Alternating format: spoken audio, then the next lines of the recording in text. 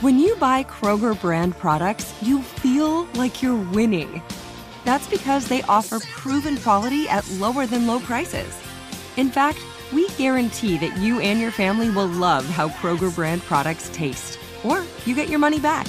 So next time you're shopping for the family, look for delicious Kroger brand products, because they'll make you all feel like you're winning. Shop now, in-store, or online. Kroger, fresh for everyone. Become a part of the fast-growing health and wellness industry with an education from Trinity School of Natural Health. Trinity graduates can empower their communities through natural health principles and techniques, whether they go into practice to guide others toward their wellness goals or open a store to sell their favorite health products. Trinity grads are equipped to change lives with 19 online programs and flexibility to fit your busy schedule, including the popular Certified Natural Health Professional. You can get the training that helps you turn your passion into a career. And here's the best part. You can earn the certification in less than a year. From herbology to naturopathy and health coaching, Trinity allows you to make a meaningful difference by helping others live healthier, happier lives. Don't wait any longer to pursue your passion for natural health. Enroll today at trinityschool.org. That's trinityschool.org. Hey, fellow travelers. I'm Lori Gottlieb. I'm the author of Maybe You Should Talk to Someone, and I write the Dear Therapist advice column for The Atlantic. And I'm Guy Winch. I'm the author of Emotional First Aid, and I write the Dear Guy advice column for TED. And this is Dear Therapists. Each week, we invite you into a session so you can learn more about yourself by hearing how we help other people come to understand themselves better and make changes in their lives. So sit back and welcome to today's session. This week, we'll be talking with a woman who has a history of addictions that she is now in recovery for, but she has recently developed a new addiction, and that is to shopping. I didn't realize that that's what was happening until I was $6,000 in debt. I think that's what makes me feel vulnerable, is to say this out loud.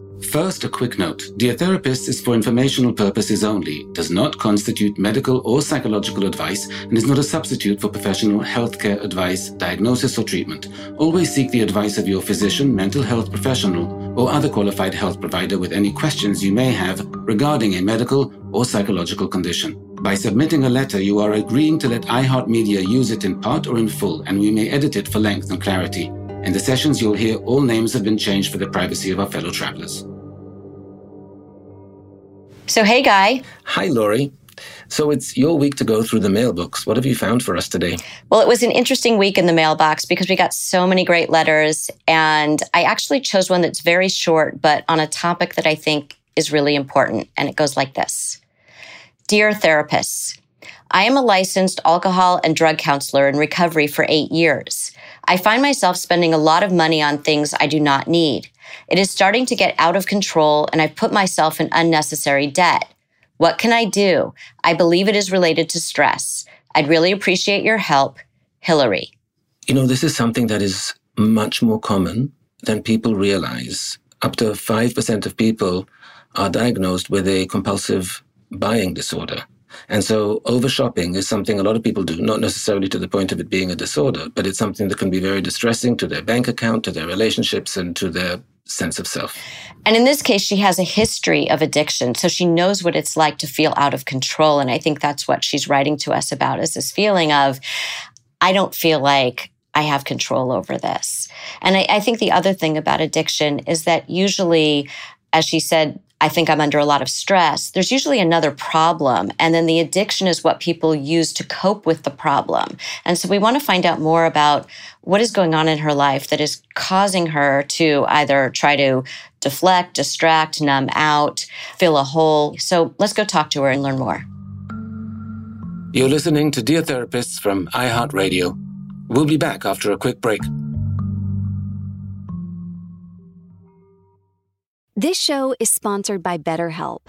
People don't always realize just how much their negative thoughts and experiences stick with them and weigh them down. You may find your brain constantly running through a highlight reel of bad moments. That comment your friend made last week that hurt your feelings. That frustrating thing your mom does. or that silly thing you said in a meeting. Maybe it's time to get it all off your chest. Whether it's a tiny annoyance or something much bigger, talking about it can give you some relief and lead you to a potential solution. That's where therapy comes in. It's a safe space to share whatever's weighing you down and learn to process it so your internal highlight reel can focus on the good stuff. And BetterHelp offers affordable online therapy on a schedule that works for you. Connect with a licensed therapist by text, phone, or video call. Start the process in minutes and switch therapist anytime. Let it out with BetterHelp. Visit BetterHelp.com/DearTherapist today to get 10% off your first month. That's BetterHelp, HELP.com/DearTherapists. Become a part of the fast-growing health and wellness industry with an education from Trinity School of Natural Health. Trinity graduates can empower their communities through natural health principles and techniques, whether they go into practice to guide others toward their wellness goals or open a store to sell their favorite health products. Trinity grads are equipped to change lives with 19 online programs and flexibility to fit your busy schedule, including the popular Certified Natural Health Professional. You can get the training that helps you turn your passion into a career. And here's the best part. You can earn the certification in less than a year. From herbology to naturopathy and health coaching, Trinity allows you to make a meaningful difference by helping others live healthier, happier lives. Don't wait any longer to pursue your passion for natural health. Enroll today at trinityschool.org. That's trinityschool.org. I'm Lori Gottlieb. And I'm Guy Winch, and this is Dear Therapists. So, hi, Hillary. Hello. Welcome to the show. Thank you. We read your letter. We'd love to hear a little bit more about what's going on with the shopping and the history of that. Can you tell us a little bit about when this started? I'm not sure when it all started, but I know that recently, in the last couple of years, it's escalated, and it's become a real problem in my life, which is ironic because I am an alcohol and drug counselor and I've been in sobriety for 9 years. So I understand when something interferes in your life, it's probably an addiction. In the last couple of years, I've been working on my master's degree in counseling. And for the first time in my life, I experienced physical symptoms of anxiety. And to alleviate those physical symptoms, it felt really good to fill up my cart and buy something. And I didn't realize that that's what was happening until I was $6,000 in debt.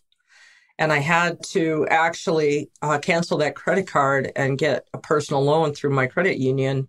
And I'm now paying that off, but still spending. Can you tell us a little bit about what that looks like? How did it start? What did you start buying, and how did it escalate to $6,000? I think it started in childhood. I can recall my mother and my siblings when I was like 5 or 6, and we would go out into the country and find abandoned homes or farmhouses, and we would take things from the farmhouse.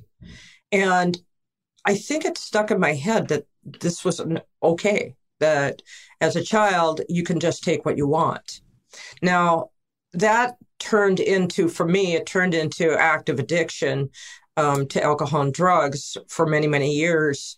And during that time, I would allow myself to steal things. At what age did the drug and alcohol use start? I actually started about the age of 10. I was experiencing an extreme amount of shame from childhood. And when I drank the alcohol at age 10, it was like instant relief. What was the shame about that you were feeling at age 10 so strongly? I think what it came from was no connection. I felt disconnected from the world, a single-parent home, being bullied in school. And when I was able to ingest that alcohol, it was like nirvana. It was the best thing I had ever experienced. Where did you get the alcohol, and what was the context in which you had your first drink?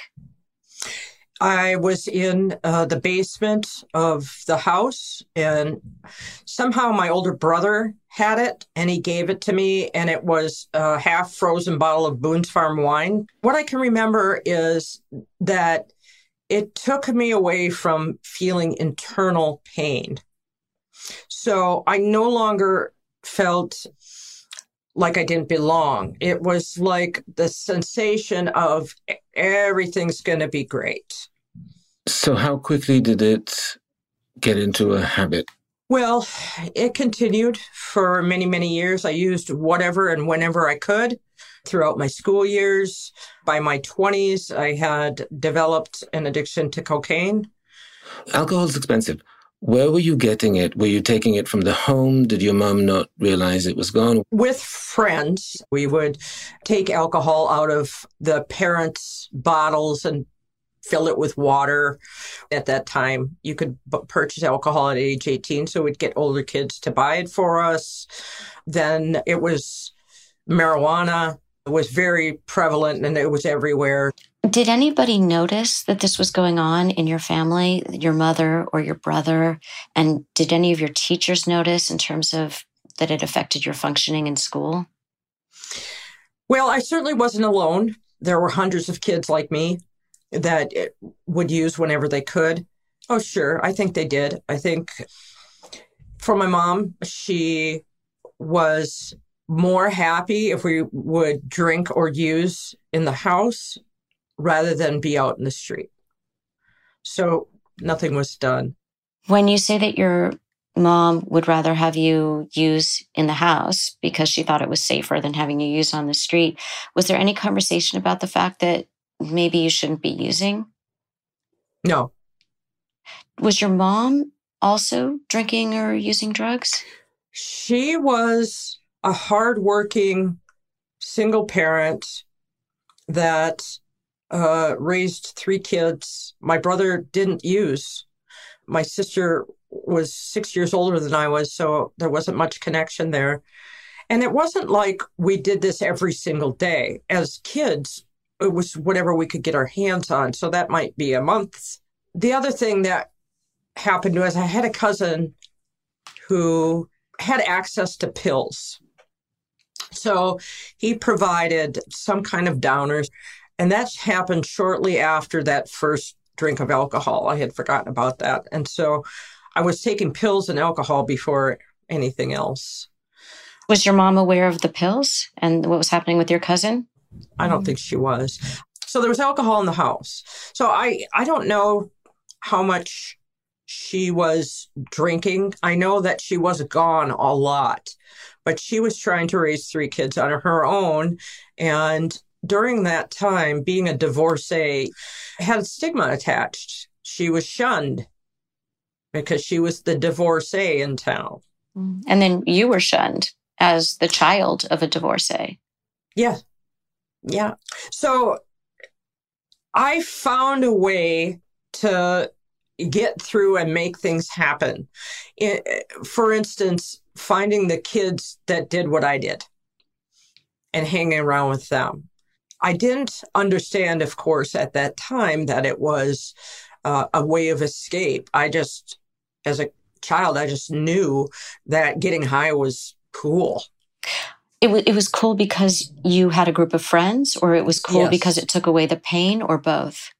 Oh, it's both for sure. Having some connection with a group was a really crucial part. And at the time, I think I was just really dying to belong to a group of people, and I could find it in this group of people. As we're talking about disconnection, I wonder, where was your dad? You haven't mentioned him yet. Oh, he wasn't part of the picture. How old were you when your parents got divorced, and what were the circumstances of the divorce? I was like 1 year old. My father didn't want anything to do with the kids, really, with us. So he left the home and got his own house in the city. As far as I can remember as a child, he came every other Sunday.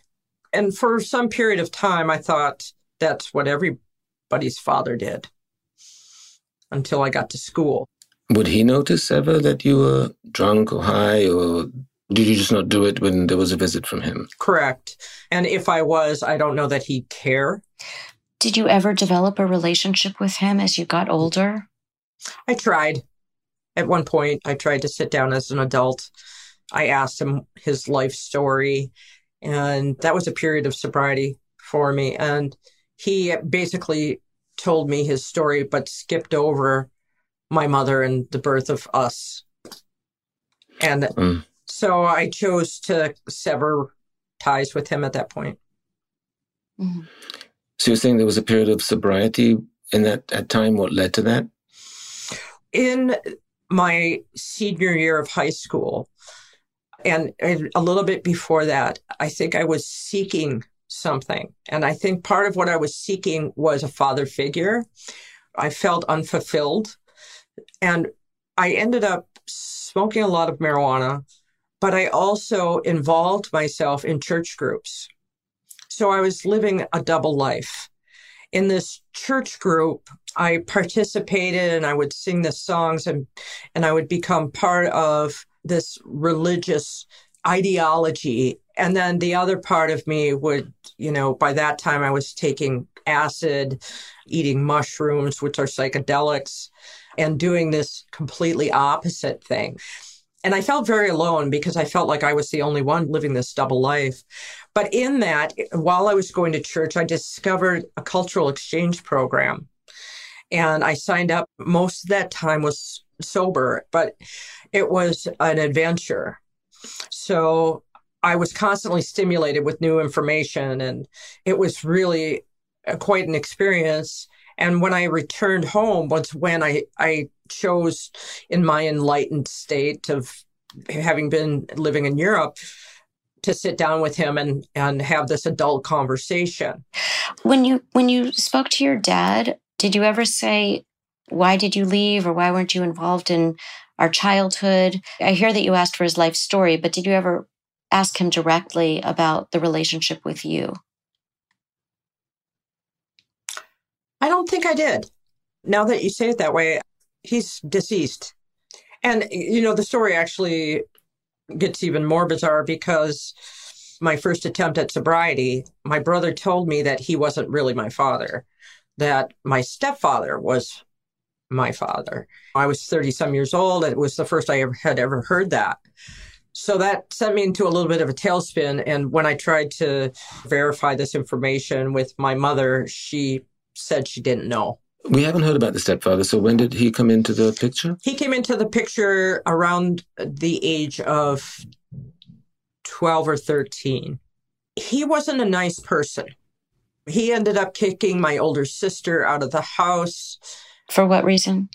I think they just didn't get along. She had a very strong personality. I think she felt like my mother chose him over her. So she became angry and chose to leave at age 16.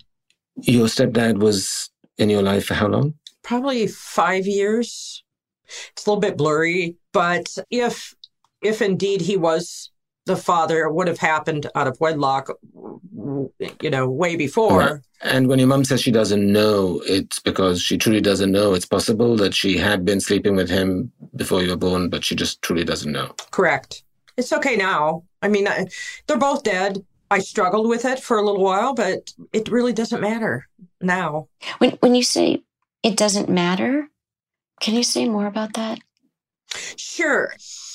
I have worked through the emotions that are normally attached to who a father might be. I've also worked through, like, if I had any health issues, who that would be. I've worked through things like I can't do a DNA test to find out for sure. And through a 12-step program, I've worked through resentment. I've worked through anger, and there's some sadness, but I don't live in that. So it's just the knowledge that one of these two people were my biological father, and I didn't care for much of either of them. So what difference does it make? I make my own family. Tell us about that. Well, I have some people close to me that I consider to be family, and most of that has come from sobriety, being a part of a group, being involved with people who have suffered as I have, who put themselves through horrible addictions and come out the other side. So that's what I consider family. I'm sitting here thinking about your feeling that it doesn't really matter who your father was. And one of the things that we see a lot with addiction is that there are these secrets in the family. There's this toxicity around a secret floating in the air that the child somehow perceives but doesn't know what it is. Something just feels not right. And it isn't even maybe in their awareness. But there's also an inherent internal sense of disconnection when you feel like there's something about this family that's off. There's something in the air here. And so as an adult, I understand that you've worked through a lot of maybe resentment, betrayal, anxiety, anger, sadness, whatever you might have been feeling around it. But I just want to put out there that maybe there's more to do there. There could be. I mean, I have to admit there could be. Because your mother's still alive. Right. Yeah. Have you ever thought about that at all? She's 92. She is actually an active alcoholic.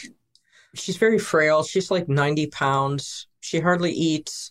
So when I say that, getting to the bottom of knowing who my father actually is, it is not worth knowing that in comparison to any pain that I would cause her by trying to pry it out of her or something. Does that make sense?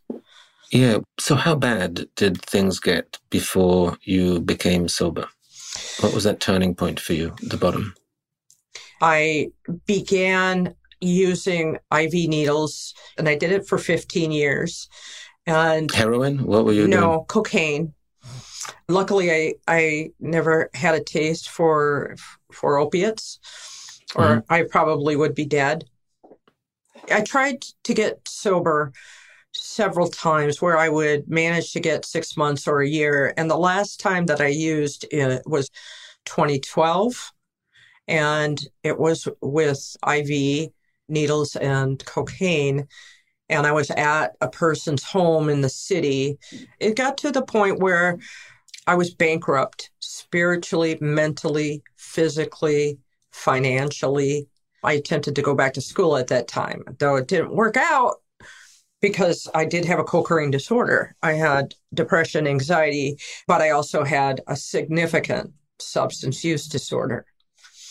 And it is secretive. People who are in active use do have a tendency to minimize the severity of their addictions. And I was really good at that. So I knew how to cover my tracks, both literally and figuratively, because using needles, I had collapsed veins. I had started shooting and using the needles in different places that wouldn't be visible. Anything to minimize the severity of the addiction. You were talking about how secretive this was. Were you doing this alone? And how were you getting the drugs? I was stealing. And what were you stealing? I would go into different stores, department stores, grocery stores, take things that I knew I could either pawn or sell directly to people or trade so that I could get the drugs that I needed. My mental health had deteriorated. Of course, when you're in active use, the best antidepressants are not going to work. I got to a point where I was trading sex for drugs. I would beg for alcohol. There was a particular bar that I went to all the time and scrape up enough to get a drink and then try and find somebody with drugs. There was something different about this last time around where you finally did get sober. But I'm curious about what was different about this rock bottom, because usually there's several rock bottoms that you have to get to before one of them actually is. I said I would never use needles, and then I did. I would never sell myself on the street in order to get drugs. And then I did. And I would never steal from a friend. And then I did. That's the power of the obsession and compulsion of addiction, that you continue to do things that are completely against what you think your morals are. I had dabbled in recovery. And so I had a taste of what it was like to live without substances. And I watched other people living their life and laughing and being happy and knowing that if I could somehow get over this hump, I could have that. I understand that the periods of sobriety were very short, right? But were you able, in moments, to craft an image of what true sobriety would look like for you? Were you able to imagine, because you say, I saw people laugh and have fun and be happy, and I thought, I want that. In other words, were you able to really have a vision of what life could be like for you? How did you see yourself? What was that woman you were meant to be? I saw her as educated, spiritual, connected to others, healthy, both physically and mentally, somebody that was able to be calm and be happy, living life on life's terms. So if adversity came my way, I was going to be able to handle that. If I had to step up and be accountable for my behavior, I was able to do that. And if we go through that checklist and look at your current life, you're educated, obviously, you care about others. What are the items on that list that are not as strong as they should be right now? I think intimate relationships. I see someone that lives about 150 miles away from where I am, and I see him occasionally. I don't have real strong, intimate, close friends. And then that's the area that I would really like to improve. I think the rest of what I discussed, I have taken on and developed, including a work ethic, over the last 9 years. So given that context, tell us a little bit about the shopping, how bad that gets, when it happens. In the last couple of years, I've recognized I have an imposter syndrome. So I've developed a counselor position for drugs and alcohol. I work with clients every day. And I started by going to a community college and finishing a 2-year degree. Then I chose to follow a local college in getting a 4-year degree in addictions counseling. I then developed this master's degree, and I'm currently working towards co-occurring counseling to work with both mental health and substance use disorder. In the process of this, I developed anxiety. I've realized that I've been struggling for the last year and a half in getting schoolwork done. A part of this is COVID, that everything has gone to Zoom or online. So I don't have interactions with professors, my cohort. It's all via Zoom. So I feel alone a lot, and it has transformed into a shopping addiction. There's no way I'm going to return to using drugs or alcohol. However, that thinking is still there. So instead of writing my paper, I would find myself going onto my favorite shopping site. And I need to read this difficult material and answer some discussion questions with my cohort from my college. And I realized I was trying to find some peace in material things. And that's when I recently come to realize that it stemmed back from the farmhouses, 50 years ago. That idea of having fun and taking something. So along with the imposter syndrome, which is basically feeling like I don't deserve to be where I'm at, and I have the education, I have the ability, I have really positive feedback for the work that I do, but how can I be a counselor? You're just a drug addict. Is this a secret right now? Are we the only people who knows this about your shopping addiction? Okay. The shopping part, yes. Okay. I have not talked about it at all. All right. Because when we talk about shame, again, there's that shame, and you were talking about it with your earlier addiction around the secrecy and the shame and the ways that people try to hide this because of the shame. Absolutely. The material items that I purchased at the time, there's a release when I press buy. What happens when the package arrives? When do you feel horrible or do you feel excited when you see the package at your doorstep? It used to be excitement. Now it's like another fucking package. What's going on? Before COVID, would you go to meetings in person, and how often? I would typically go 2 to 3 times a week. And then it was Zoom for a while, I'm assuming, or still? Yeah, and I didn't participate much with that. I didn't do many Zoom meetings. Because there's a rough overlap in time between COVID and between when the shopping, purchasing accelerated. And what we know about a lot of addictions is that this issue of disconnection is lurking behind them. And you said that of the list of all the things I wanted to be and fix in my life, the one I haven't quite probably fixed is intimacy yet. But I think it's connection more broadly, to be honest with you. Yeah. And there are things we call soft ties and strong ties. Soft ties are more casual acquaintances.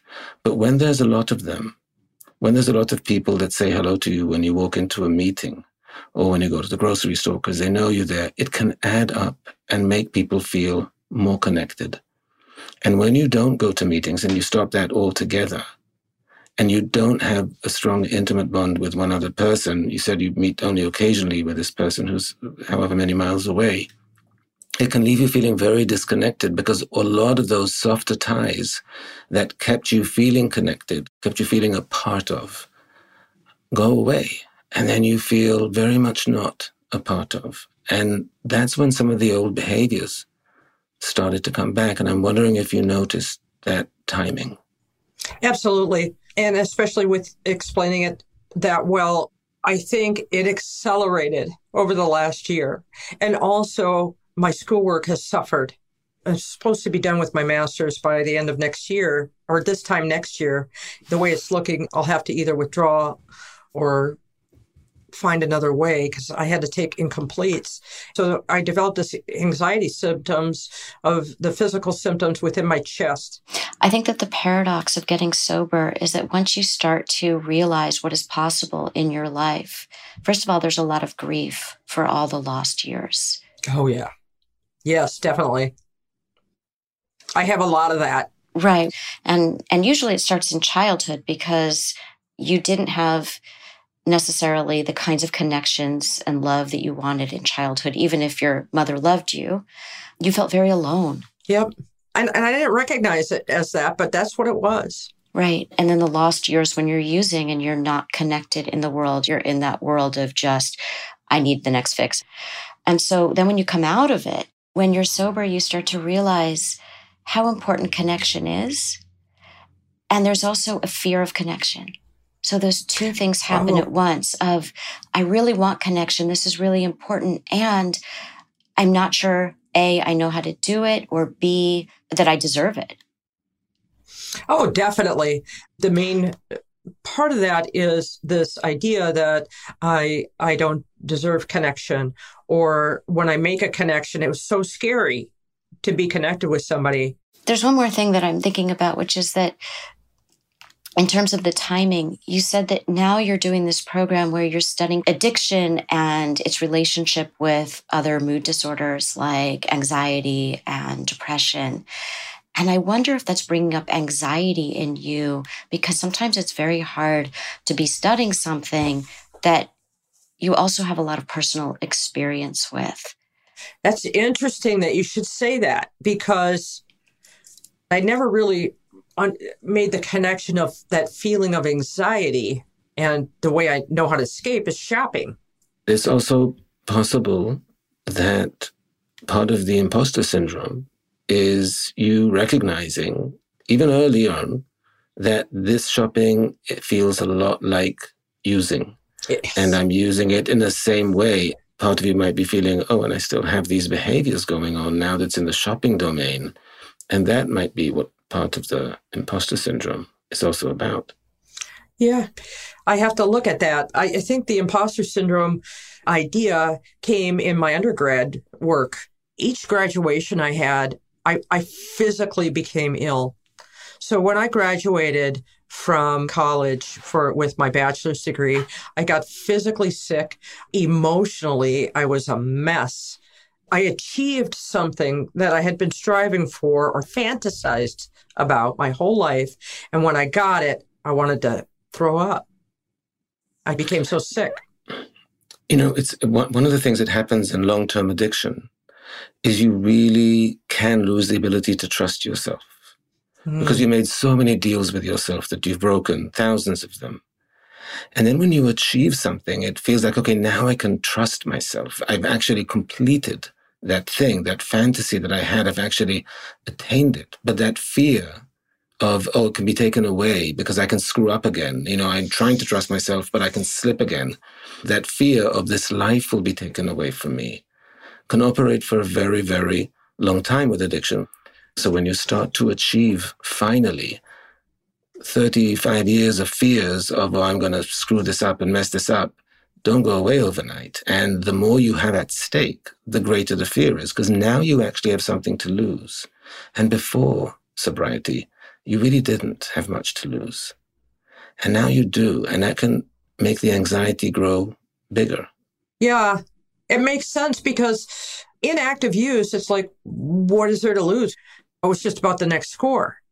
So now living a life of integrity and responsibility and a work ethic and making an income, saving money, have a 401k. I've never had that before. And then to admit to a shopping addiction.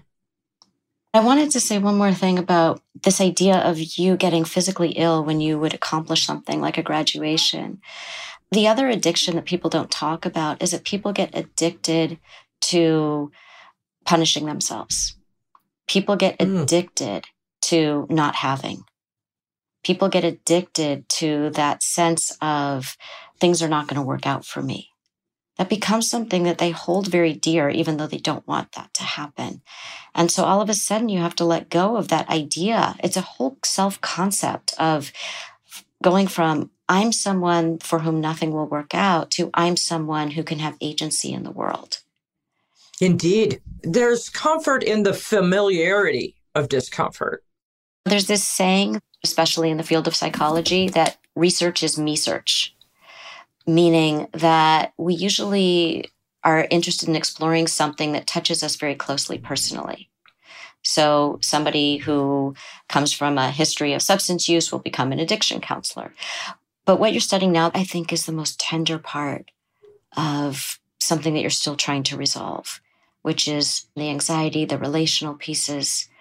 And so I wonder if you're avoiding doing this work in a way that you didn't avoid doing the other work because of where you are in your process of working through it.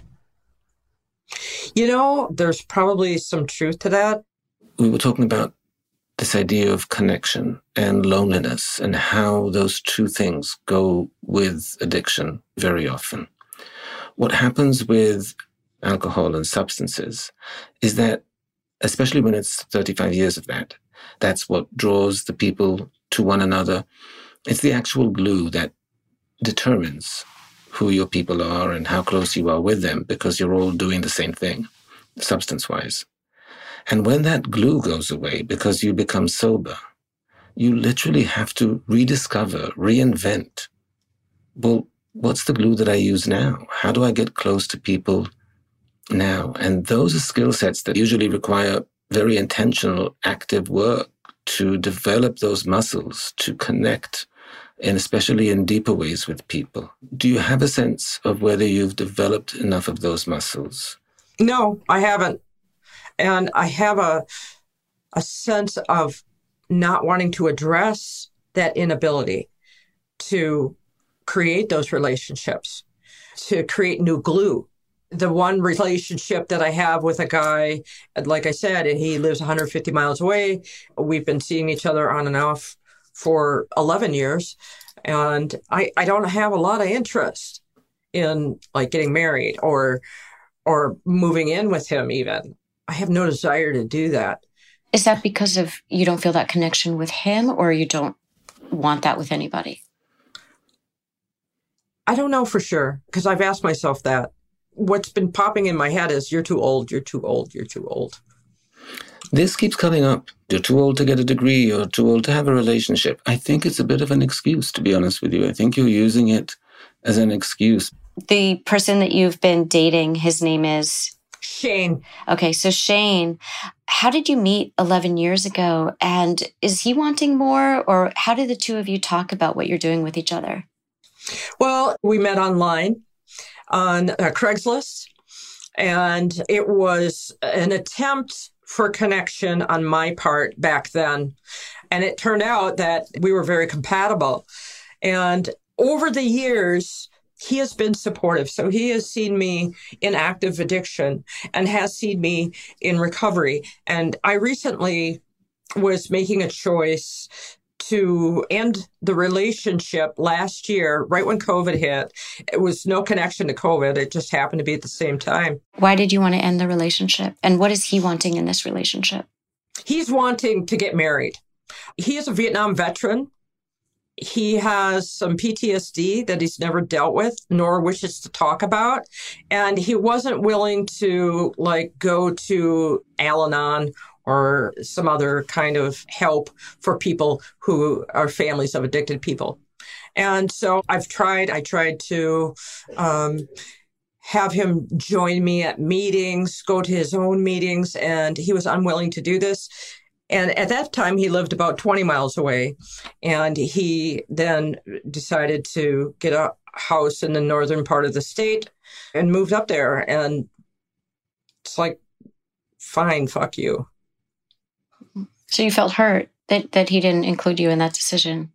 Well, I think I did. The fact that he moved so far away. Recently, however, I've been talking with him again. And part of that is loneliness. When he moved away, did he ever say to you, I moved away because I've been wanting more from this relationship for a long time and I felt hopeless that I would ever get it? If he could say that, that would be awesome. He doesn't have the capability of saying that. What prevented you during this time, if you felt like this wasn't the right relationship, from seeking out someone you might be more compatible with? I wanted to focus on school, work. Again, Hillary, we know you have to focus on your schoolwork, but, people can be in school and also have close and intimate relationships. So we really hope you'll continue to explore this question of intimacy. And maybe just get curious about the reasons you're not pursuing it and challenge yourself on those if you can. But look, you told us you have to run to a group. So one last quick question before we get to the advice. There are groups for shopping addiction. And since you're already in the 12-step system, have you considered joining one of them? I have considered it, but I haven't acted on it. So I looked it up. I looked it up online, Shoppers Anonymous, and I think I'm going to. Because the night before I knew I was supposed to be meeting with you, I'm online shopping. Mm-hmm.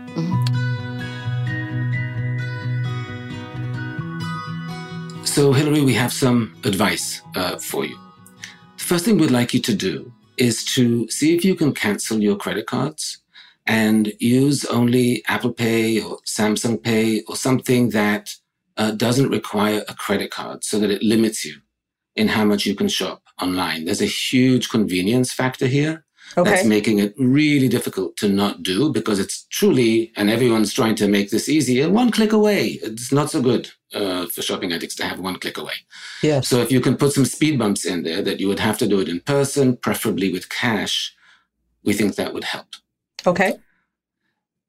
The next thing is, you spoke about these struggles with grad school, that you're having trouble staying on top of stuff, getting assignments done. Correct. Now, we are very clear that this is not any problem to do with your intellectual ability or your commitment to this subject matter and commitment to this career path. There's something psychological there. I agree. Often what happens is that when you have worked so hard for so long to turn your life around, and you're standing there at the end of a marathon before the finish line, it can be very scary to cross it because it's the promised land and it can feel very, very scary. And what we'd like you to do is a visualization exercise. Sit in a comfortable place, close your eyes, and imagine what your life would be like in a year or two once you've crossed that finish line, once you've finished your degree and graduated and got your hours in and taken care of all the other issues that you have to take care of. And now you finally have this new life. We'd like you to really try and visualize what that looks like, because when you do that, you'll see the feelings that come up. And some of them might be excitement, but some of them might be discomfort or anxiety because it's a very foreign land still. Yes, it is. And we'd like you to get familiar with that land. And one way to do that is by visualizing. And we want you to do that as many times as you need until you can go to that land and feel comfortable there. That's a great idea. And related to that, we were thinking about this idea of, I don't deserve to have anything good because of what I've done, and how that really sits inside of you. Yes, it does. There's a word, cherophobia, which means fear of joy. Chero meaning joy, phobia, fear. You never really got to have a childhood because you turned to alcohol and drugs to cope with your pain. And you didn't get to have that joy that's unedited that a lot of children experience and then they can bring into adulthood with them. So we'd like you to reclaim this aspect of yourself and do something fun that, if you think about going back to 10 years old, what would your 10-year-old self have wanted to do for fun? So this is before the addiction started. What class or hobby or activity would the young you be excited about? And can you extrapolate from that and think about what you as an adult right now would find enjoyable? That's a great idea. I would have to really sit and think about that and figure out what she would want. Right, because you didn't really have the opportunity to sit and think about what she would want because you were really trying to manage your pain at that time. But now you are right on the precipice of freedom. And that's part of this block because you're kind of like, I don't know what to do with this freedom. I don't know what to do with joy. So part of it is the visualization, and part of it is being able to say, what is this other side of me that I can reclaim? And as you're making the list, notice what feelings come up. How does it feel to you? Do you get excited? Do you get scared? And try to hold on to the excitement part. See what it feels like this week to embark on that process. That's interesting because I've been putting off reading for pleasure for years because in my mind it was, I have to focus on text books. So I have this stack of books I want to read. The next thing is that we would like you to find a 12-step group for shopping addiction, because you have some shame around the fact that here I am, I'm an addiction counselor, and here I am falling into a different kind, perhaps, of addiction. And why we want you to go to a group, because as you know, talking about these things is a great way to take ownership and to undo feelings of shame. But we also want you to keep in mind that the fact that you're an addiction counselor does not mean that you are not vulnerable to addictions. What it does mean is that when you catch yourself, you have a major head start because you know so much, because you deal with it. So I want you to think of this as, I have a head start, as opposed to I've fallen behind. Great. That makes so much sense to me. What I'm hearing also you say is how I choose to think about something is going to matter on how I deal with it. Yes. That's right. And we have two more things for you. We were thinking about how you were saying you felt too old to date. And what we think is that you weren't ready to date earlier because of what you were going through. And because of all of the changes that you've made in your life, you're finally now old enough to date. But adult dating means doing the apps, the dating sites, not Craigslist and not hookup sites. So we want you to get on some of these dating apps and dating sites that are for people who are looking for a relationship and to really start learning about yourself in relationship? I don't know that that's something I want to seek out right now, but I understand what you're saying. And I do think that people my age and older are more interested in relationships than they are in a hookup. Right. And when you say you don't want to pursue it right now, you don't have to take any of this advice. But I imagine that there's some fear there. And what we're saying is we see you from a very different perspective than you see yourself. There's a part here of if I reveal myself to somebody, I'm not going to be lovable. One last thing, and it's a continuation of what Laurie just said. We do think that you don't yet see yourself as we see you, in the sense of how remarkable your accomplishments are, given where you came from, given how long you were in that world. You have done such an astonishing job of turning things around that truly we are so impressed by how much you've done. We would like you to every day spend a moment going back to a dark moment, a difficult moment, and talking to your past self and saying, and look at where I am today. If I could travel back in time and appear to myself in that moment with everything I was feeling, with everything that was going on, and show myself what I was able to pull off, that might bring you more in touch with how ridiculously impressive the turnaround is that you've been able to pull off. Well, that makes sense. And I certainly have a lot of moments to choose from. Yes. Right. It's almost like you're being visited from your future self. So if you can go back to those moments, and then here you are in the future right now. And if you could have known back then, if your future self could have visited you and said, look where I am, would you ever have believed it? Absolutely not. So that's what we think. You haven't really absorbed that yet, though. And we want you to make sure that you're focusing on this part of what you did and visiting your past self and saying, wow, you know what? This is how things are turning out. And it is amazing. So we really look forward to hearing how this went for you. Thank you so much for taking the time. Thank you so much.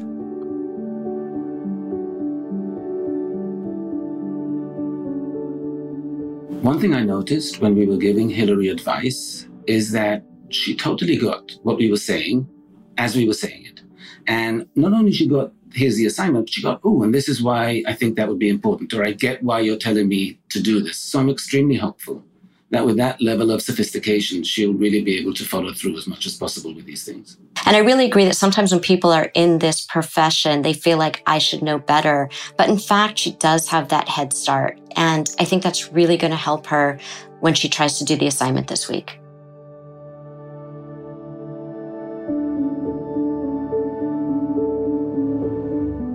You're listening to Dear Therapists from iHeartRadio. We'll be back after a quick break. Become a part of the fast-growing health and wellness industry with an education from Trinity School of Natural Health. Trinity graduates can empower their communities through natural health principles and techniques, whether they go into practice to guide others toward their wellness goals or open a store to sell their favorite health products. Trinity grads are equipped to change lives with 19 online programs and flexibility to fit your busy schedule, including the popular Certified Natural Health Professional. You can get the training that helps you turn your passion into a career. And here's the best part. You can earn the certification in less than a year.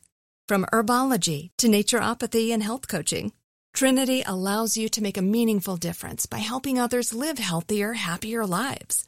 Don't wait any longer to pursue your passion for natural health. Enroll today at trinityschool.org. That's trinityschool.org. Tired of restless nights? Meet Leesa, the sleep experts.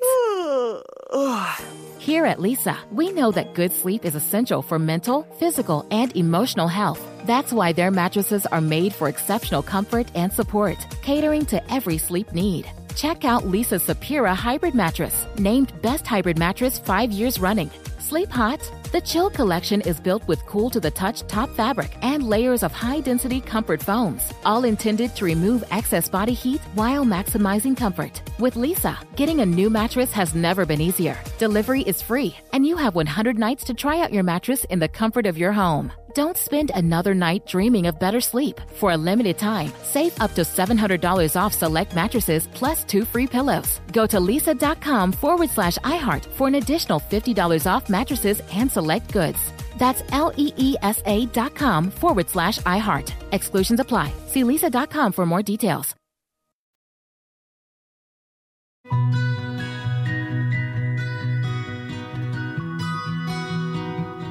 So we heard from Hillary, and we gave her a lot of homework. So I am curious to see how much of it she was able to get through. Hi, this is Hillary. I wanted to give you a little update. The 6 items you listed, the first one was cancel cards. I haven't done that yet, but I did pay off a card, and I have intention to get rid of those. The second thing was to visualize myself graduated or 1 to 2 years after, and what kind of feelings that invoked. I've actually found it relaxing and happy. I didn't really feel the fear and anxiety. The third thing was I don't deserve to have anything good and joy, and to go back to that 10-year-old girl. So I made a list. The first thing is metal detecting. I've always wanted to do that. So I want to get myself, a reasonably priced metal detector and go by the shores of some lakes or find some meteorites, do some research. The second thing is water skiing. Third thing is roller skating. I love to roller skate. I haven't done it in years. I love reading science fiction. So I've read dozens of books, and I have a lot waiting for me. As far as signing up for a class, it would be for stargazing. My local community, they have community classes, and they have one on stargazing. The next thing is getting a motorcycle that would fit me. I still have my motorcycle license, so I'd like to get a motorcycle. A 55 and older softball league is another thing I'm considering. And then finally, of course, playing the drums. I've always wanted to do that. The fourth thing you talked about was the shopping addiction groups. I signed up for Debtors Anonymous and Overspenders Anonymous on Facebook. I'm members of both groups now. I did write one post, but I'm going to look into local area face-to-face meetings. The fifth thing was dating, something that I'm not really interested in. However, I did fill out a form or take a personality test for a group called Silver Singles. So we'll see what happens there. And then finally, the sixth thing is talking to my past self, finding a dark moment, which there are lots and lots. And I actually did that first thing after I spoke with you. It was much harder than I thought. But I'm going to continue to do that because I think it will be healing. And then finally, thank you so much for this opportunity. It was really more than I expected. And taking the time to listen to me, and I hope I can help somebody else who needs recovery. It works, and you can make your life better. Thank you. I was smiling so broadly when she was mentioning the list of things she might want to do because they're so different and they're so interesting. There's the metal detector stuff, and then the water skiing and roller skating and sci-fi, and take a stargazing class and the motorcycle and the softball. It just was one thing after another. So this is a woman who has so many varied interests and such a rich inner life that it would be amazing to see her really connect and start to do some of these things. It was so great to hear. And I think what it shows is that we don't actually lose that childhood self, that was still in there. It was just repressed. It was buried. And when we opened the door by simply asking a question, what would you do if you could let yourself dream, if you could be that child again? what could you do? And it was so easy for her to do. I'm sure if she sat down even longer, she'd probably come up with more. She has such a rich inner life. Yeah, it was amazing. And it was so wonderful to hear because she didn't lose that over the years. That's still there and it's been there all along. And now she gets to actually do something with it, which I'm so excited for her. And I think sometimes we need permission. We need permission to be able to say, I get to have fun. I get to have joy in my life. Which brings me to some of the stuff that she didn't quite do. For example, the dating that she wasn't quite ready for necessarily. However, she did sign up, respond to a personality thing for a service. But I do hope that she gets to dating. But I certainly see that there's a lot of other pieces of her social and personal life and that she can work on in the meantime that also I think would be very meaningful. There were two areas where she was reluctant. One was the dating, and then with the credit card. She paid off a credit card, but there was the intention to cancel the credit cards, but she didn't do that. And so whenever there's that, I intend to do this, but you don't actually do it, it might mean that she's just not quite ready to cut off the supply yet. On the one hand, but what comforts me in this very specific case is that she signed up for those Facebook groups for Debtors Anonymous and Overspenders Anonymous and is, planning to go to in-person meetings, which will absolutely then help with the accountability and probably nudge her to cancel the credit cards. But by paying off one of the credit cards, by joining those other groups and having accountability, she said she even made one post on the Facebook group and hopefully getting to meetings very soon. I really hope there'll be follow-up there. But we always think as therapists that when somebody has any kind of addiction issue, that it's not just about deal with the addiction, but it's about fill other voids in your life that might be there. And so I'm really hopeful that all this works together for her, that by doing all those things, it will help support her in backing away from this new kind of dependency that she developed in terms of the shopping. Yeah, and I do hope that she goes in person because we know that, again, with addiction, connection is so important. Having a support system is so important. And the in-person experience is going to be very different for her than the online experience. I think both are useful in different ways. And I also was really glad to hear that she is able to do hard things. She said that talking to her past self was very hard, and yet she's optimistic that it's going to be healing for her. So even though it's something that may create some discomfort in her, she's more than willing to do it. And that is a great sign. And I have a suggestion for Hillary if she's listening, and for other listeners if they're thinking of doing this kind of exercise. If you start and you find that it's triggering anxiety to go back to specific, very difficult moments, then ease in. Start with less difficult moments. Start there and build your way up. You don't have to start with the bleakest, the darkest, the most difficult, because you don't want to re-trigger past trauma. It's fine to work your way up to that, but to start with any low moment and then insert that visitor from the future that's telling that past version of yourself that I really turned things around. Next week, we'll be bringing you a special live episode of Dear Therapists, where we'll share how we do these Dear Therapist sessions every week and what we're really thinking when we're trying to help all of you through the issues you bring us. I literally say to myself in my head, I'm going to do a Lori here. And then I do a thing that I think Lori would do. Hey, fellow travelers. If you're enjoying our podcast each week, don't forget to subscribe for free so that you don't miss any episodes. And please help support Dear Therapists by telling your friends about it and leaving a review on Apple Podcasts. Your reviews really help people to find the show. If you have a dilemma you'd like to discuss with us, big or small, email us at loriandguy@iheartmedia.com. Our executive producer is Noel Brown. We're produced and edited by Mike Johns, Josh Fisher, and Chris Childs. Our interns are Dorrit Corwin and Silver Lifton. Special thanks to Allison Wright and to our podcast fairy godmother, Katie Couric. We can't wait to see you at next week's session. Dear Therapists is a production of iHeartRadio.